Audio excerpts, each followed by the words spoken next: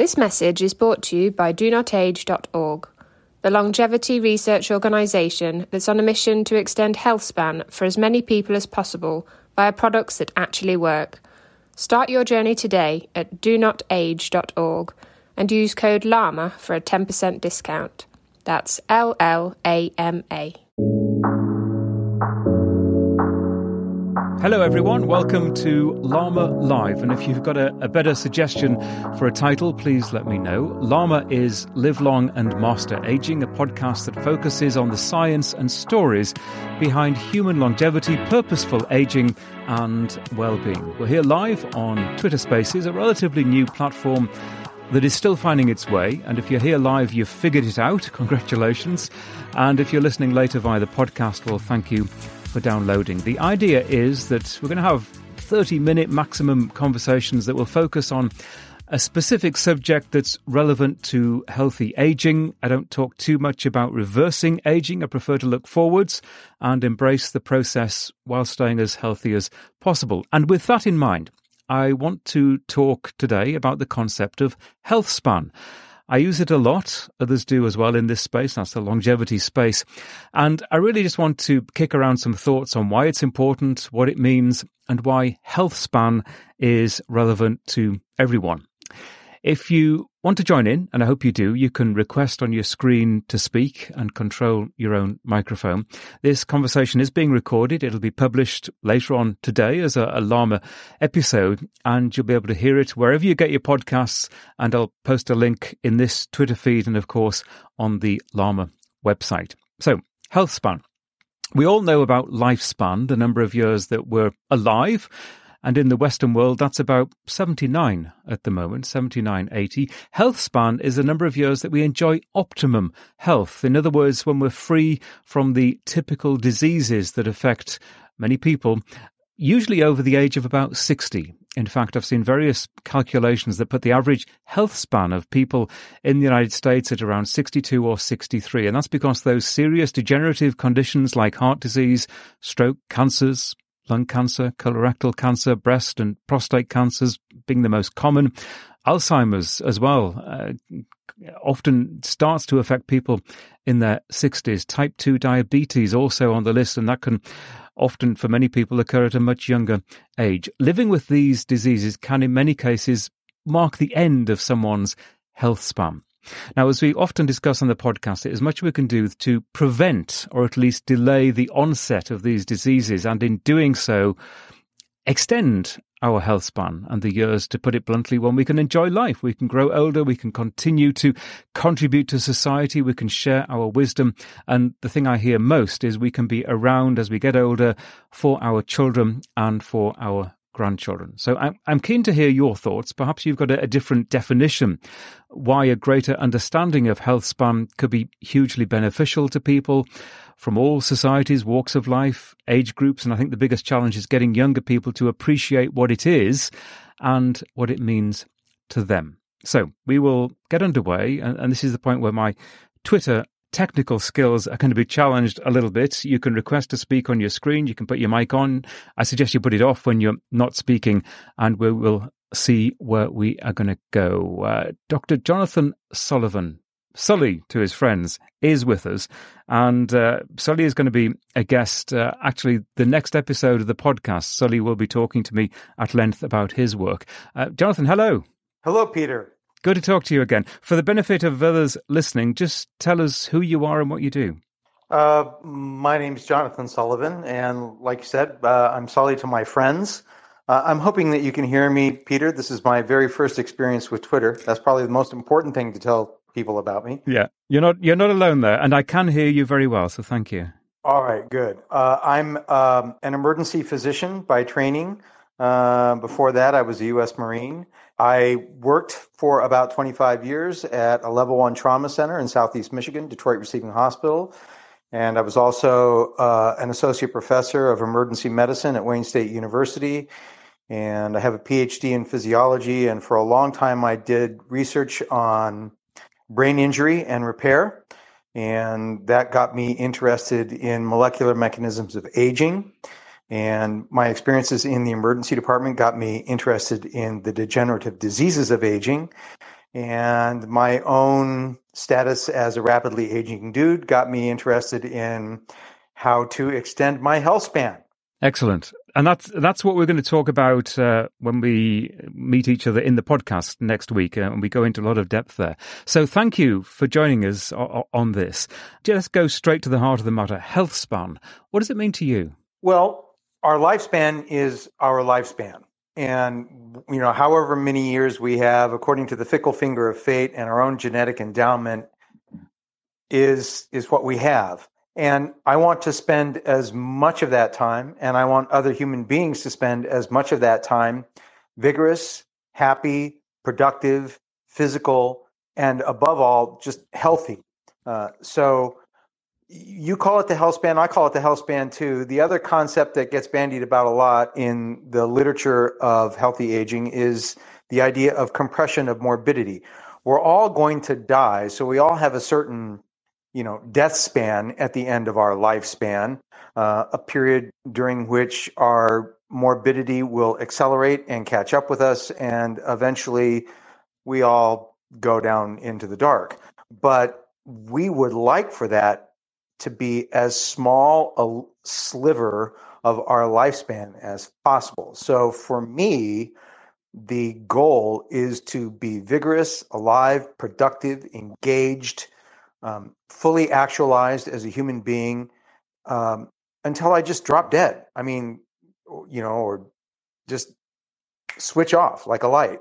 I want to be healthy for as long as possible, and I want the dying part of my life to be as brief and as non-traumatic as possible for me and those who love me as possible.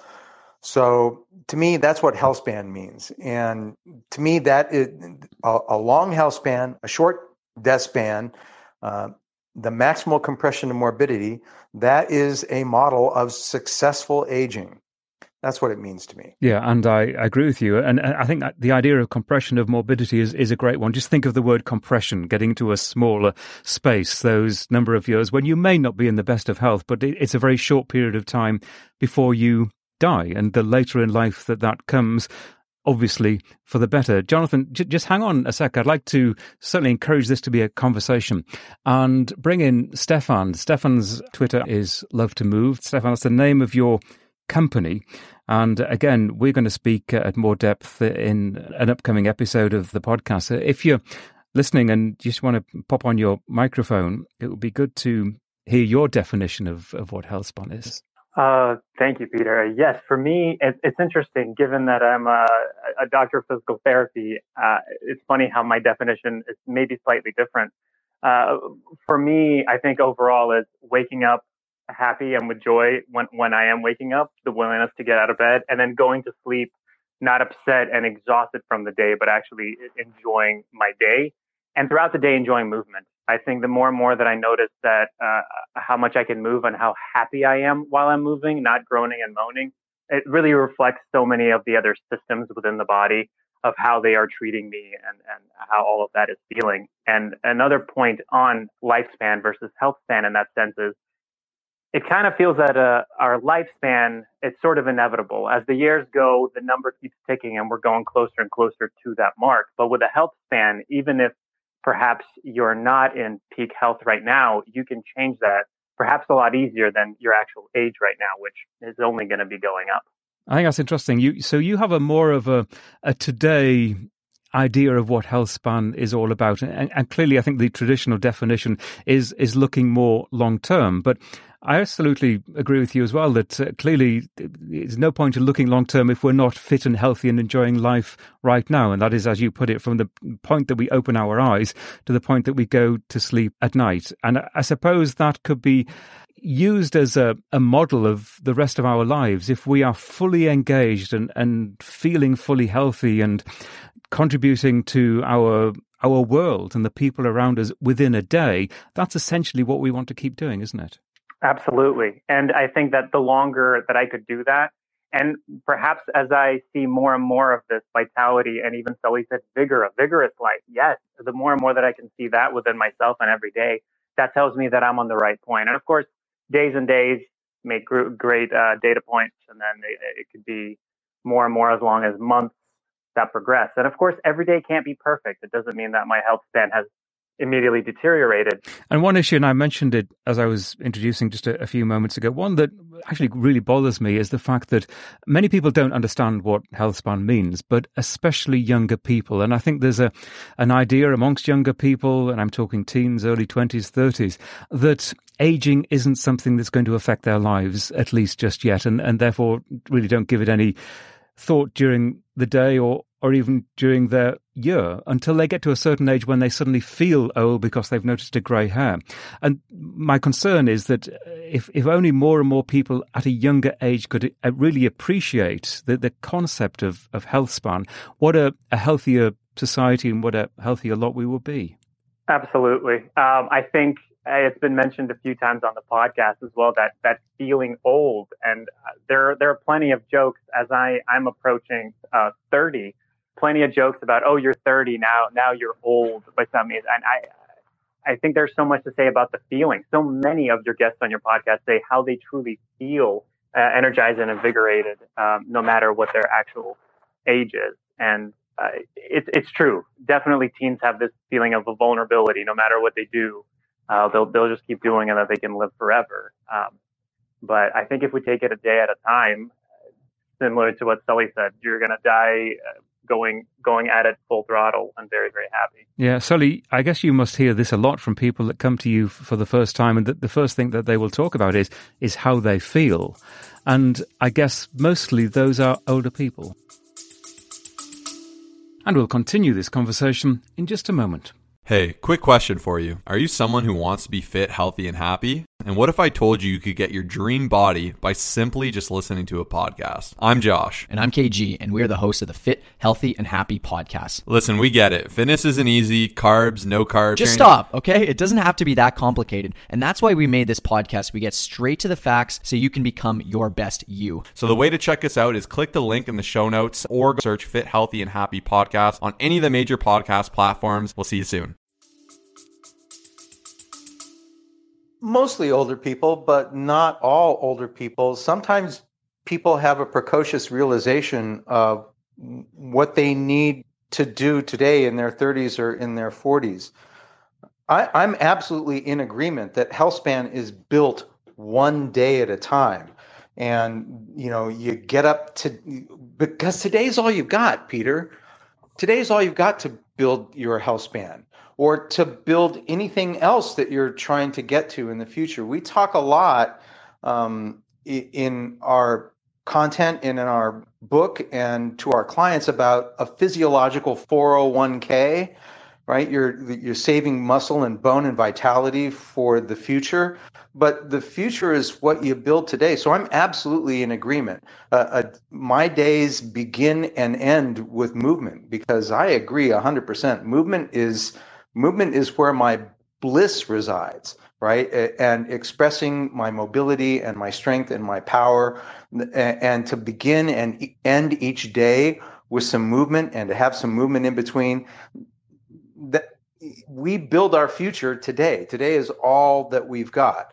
And some people come to us in their 30s and 40s and they realize, hey, I have to start now. I have to start saving muscle and bone for my future today. In fact, I've already waited too long. I'm 35 years old. I'm 40 years old. I've been sedentary my whole life, and I don't feel good about where I'm at today. So we get started with them today. So it's interesting to talk about health span in the future and death span and compression and morbidity in the abstract. And, just like it's when you're in your 30s, retirement is abstract, but you got to start working on it today. And what do you think can be done to embrace more people in their understanding of this concept? Someone once put it to me that phrases like health span are political buzzwords that are used perhaps by politicians or others in this longevity space that don't actually translate to, just to use the phrase, real people, ordinary people struggling with their everyday lives, their health struggles. What do you think can be done to get more people just to embrace this concept and perhaps live their lives accordingly with their own personal health in mind? Well, that's the $6 million question, isn't it? How do we How do we change the way people think about their daily lives and about their bodies and about their future in a way, as you say, that isn't politically or culturally tinged? Strength training, for example, seems to have, it seems the voices in the strength training community, and I'm, as you know, all about strength training, it seems to be dominated by a sort of a conservative dialectic, particularly in the United States. I'm not part of that dialectic. I like to say that strength isn't political. Fitness isn't political. It's not even really cultural. It's very, very personal. But how do we appeal to people and get them to come along and realize the importance of these matters? I wish I had a clean-cut answer to you, because if I did, we would have a lot more success getting people to come along with us. I don't know. That's part of why I'm talking to you. That's part of why I'm talking to these other people. I'm trying to learn about this, because how do you get that message through? I don't know, Peter. It's, for me, it's trial and error right now. Well, it's why I'm talking to you as well, and it's exactly why I'm doing this. And my real aim is to try to build up a community of people who can regularly talk about these issues, and then perhaps involve others, their loved ones, their friends, just to try to build a bigger platform for a conversation. Because I think what you're doing is critically important, Peter. I think you're making a huge contribution to your fellow man with this. Well, I'm trying, but it's sometimes a struggle, and it's certainly. And I, in another part of my life, I work in the mainstream media, but I'm well aware that the mainstream media doesn't really embrace this subject, and it's sometimes a matter of ridicule aimed at those who are pursuing longevity and healthy aging, that you are in some way being extreme about the situation. I don't think there's anything extreme about this at all. I think it makes a lot of common sense.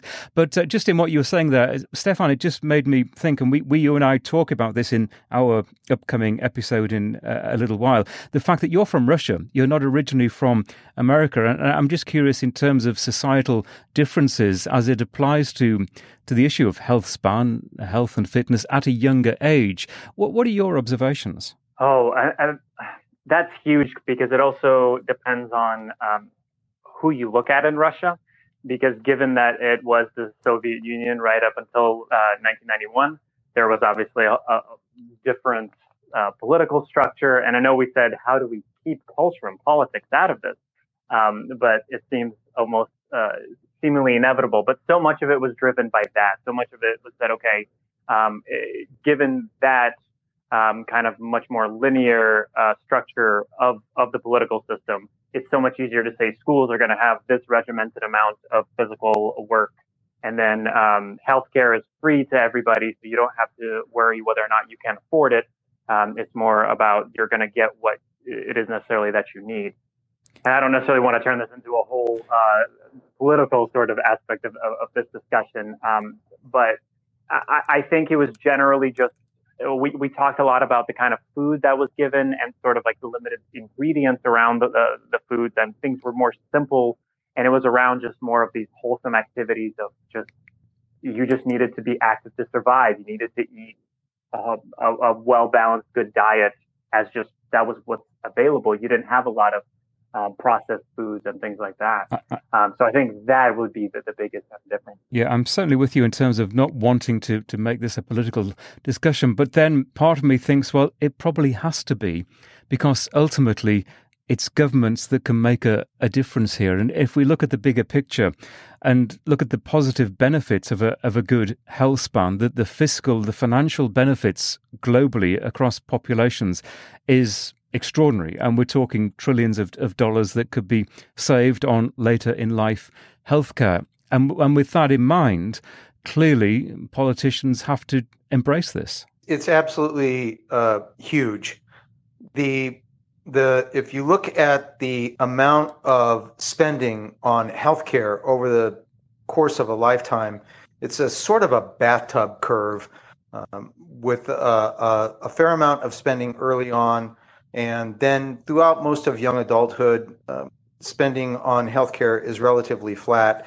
And then particularly in Western industrialized countries, towards the end of life, it just takes off. It's just an exponential rise in healthcare spending. And I in a career in medicine, I've seen where that money goes, and I'm glad that we can provide care to people at the end of life, but to a large extent, we spend a lot of money, people in the second half of life, making beds in a burning house. People with advanced cardiovascular disease, people with advanced diabetes, type 4 diabetes, which is, age-related cognitive decline, probably accelerated by metabolic syndrome and diabetes, and poor lifestyle choices. So we spend a lot of money in Western societies trying to tuck in people who have made poor lifestyle choices all their lives. And we're actually not doing those people a terrible amount of good. So yeah, you're right. It is political. And so not only individuals need to be educated about this, but I think policymakers need to be better educated about this as well. You ask, why does HealthSpan matter? Well, at the political and global level, it matters a lot because we are spending trillions and trillions of dollars and not getting a lot of bang for our buck in Western societies. That's why it matters. And I think a crucial point is that, of course, we acknowledge that diseases are going to still happen, that not all crippling diseases later in life are a result of bad lifestyle choices. Sadly, there are many things that can affect us during our lifetime. But the crucial point is that if we can save those trillions of dollars by not having to deal with the lifestyle-related diseases, there's money, hopefully, to put into scientific research. We've just gone through COVID. We know the amount of money that was thrown into COVID to rapidly develop vaccines and rapidly develop an understanding of that disease. If only we had the same impetus behind some other awful diseases. I'm thinking of Lou Gehrig's and things like that are really awful and can affect younger people as well. That's where the money should be being spent, surely. Couldn't agree more. I think there's definitely a big portion to that. And the issues that we have, especially with this kind of bathtub curve, is that we are now, and even more conditioned to this almost instant gratification aspect of it. It is harder to tell teens and younger people hey, you need to watch out for your health. You need to, as we've been told, check your posture and make sure that you don't have a bad posture as you're sitting for a longer and longer life and health span, because it's that input way ahead. Exactly like Sully said, for like the 401k for your body, a physiology to prepare you for that. And once people get to the bad part, once they have these chronic diseases, then they want a quicker fix. And it seems that the healthcare costs and the quicker fixes end up costing that much more. And that comes back to culture. It has to be kind of ingrained into it so that we're taking this sort of movement and healthy lifestyle, quote unquote, medicine, and making sure that we're keeping up with this all through the years. And do you think what we've just got through, what we're continuing to go through with COVID-19, has helped to focus minds at all? Or do you think memories are short? And we've all learned a lot about everyday health. And we know and we understand that if you have underlying conditions, if you're obese, you're more likely to fare badly from the COVID infection. Do you think that message has got across, or as we emerge out of this nightmare that we've all gone through, that people will very quickly move on and perhaps not change their lifestyles? I would honestly answer a little unfairly and say yes and no, because I feel that I definitely have seen many people realize they need to be healthier, and that we have how much diet, even just diet, affects the result of COVID-19. And then along with just having a strong cardiovascular system. But then there have been others where it's normal to gain weight over the pandemic and over the lockdown. And there's been the COVID-15 of where you're gaining your 15 pounds over it. My optimistic hope, is that there are more people that are doing the first and that are thinking about it being a healthier part. But I think there's more and more that we have to question about how we do things overall in terms of where COVID-19 originated, how much it was spread. That goes beyond just the healthy habits. And Sully, what have you noticed in terms of your clients and the people you deal with every day? Has there been a yearning for maybe just more information or a greater impetus to do something every day to improve the underlying health conditions that people are experiencing? Well, yeah, my clients they understand that they've got to build their physiological 401k. And there was a very clear, explicit understanding on the part of my clients that they were better prepared for this pandemic because they were stronger, they were more fit, they had better diets, they knew what their health metrics were. But as to your question, no, I think people have short memories. And if you look at what's been said across the political spectrum and in the media about the COVID-19 pandemic, the emphasis has been on vaccines and masks and social distancing and, the ivermectin controversy and so on and so forth. And I'm not going to speak to any of that stuff, but you haven't heard a whole lot about exercise. You haven't heard a whole lot about diet and sleep and just maintaining your regular fitness. It's important for us to remember what fitness is. Fitness is the capacity of an organism to meet the demands of its life and environment. And that includes the challenges of the life and environment. And COVID-19 is just such a challenge. And this is what our future looks like as the world becomes increasingly globalized and interconnected and population densities continue to grow. This is not the last pandemic we're going to see in our lifetimes. So the emphasis has been, as always, on medical interventions and miracle pills and vaccines and stuff. And I'm glad that we have all that stuff. But there hasn't been a lot of talk about what we can do in our daily lives to make us more resilient and harder to break. So the classic thing that you see as an emergency physician is somebody comes and you tell them, look, you've got diabetes and you've got subclinical heart failure. And the patient will look you right in the eye and say, well, can't you just give me a pill?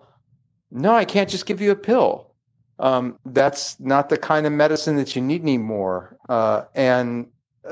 So I'm sorry to say that I think that memories are short, and we haven't necessarily learned the lessons of this pandemic yet.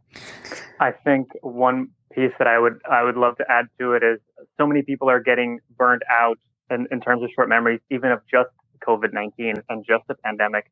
It is so many people that I hear now are just going, I don't care about wearing a mask, or it's just too much, and there is a lot of burnout happening. COVID fatigue, yeah. Yeah, I think we're going to wrap it up here.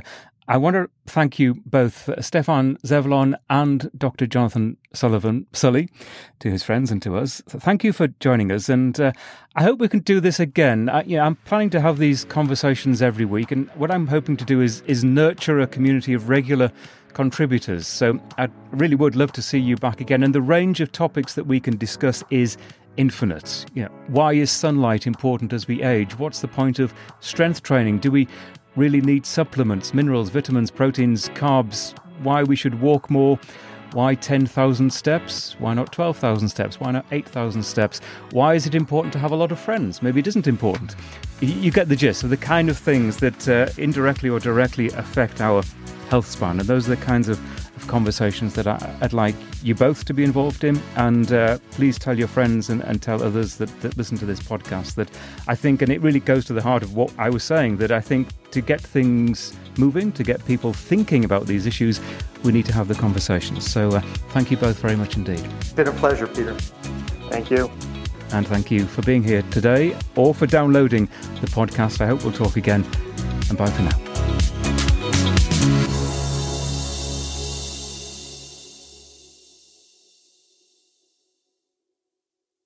FlexBeam is a portable red light therapy device that's now being used by leading athletes, including the Norwegian tennis player Casper Ruud. Whenever you put the FlexBeam on, you feel it starts to work right away. I need something that can help repair all the fibers that I have broken in the nerves. The infrared lights penetrate your skin and makes the muscle tissue recover faster. FlexBeam, I keep it with me all the time. Recharge Health is offering Llama Podcast listeners an $80 discount on the purchase of a FlexBeam device. Go to the website recharge.health and use the code LLAMA at checkout. That's LLAMA. You'll also find the link in the show notes for this episode.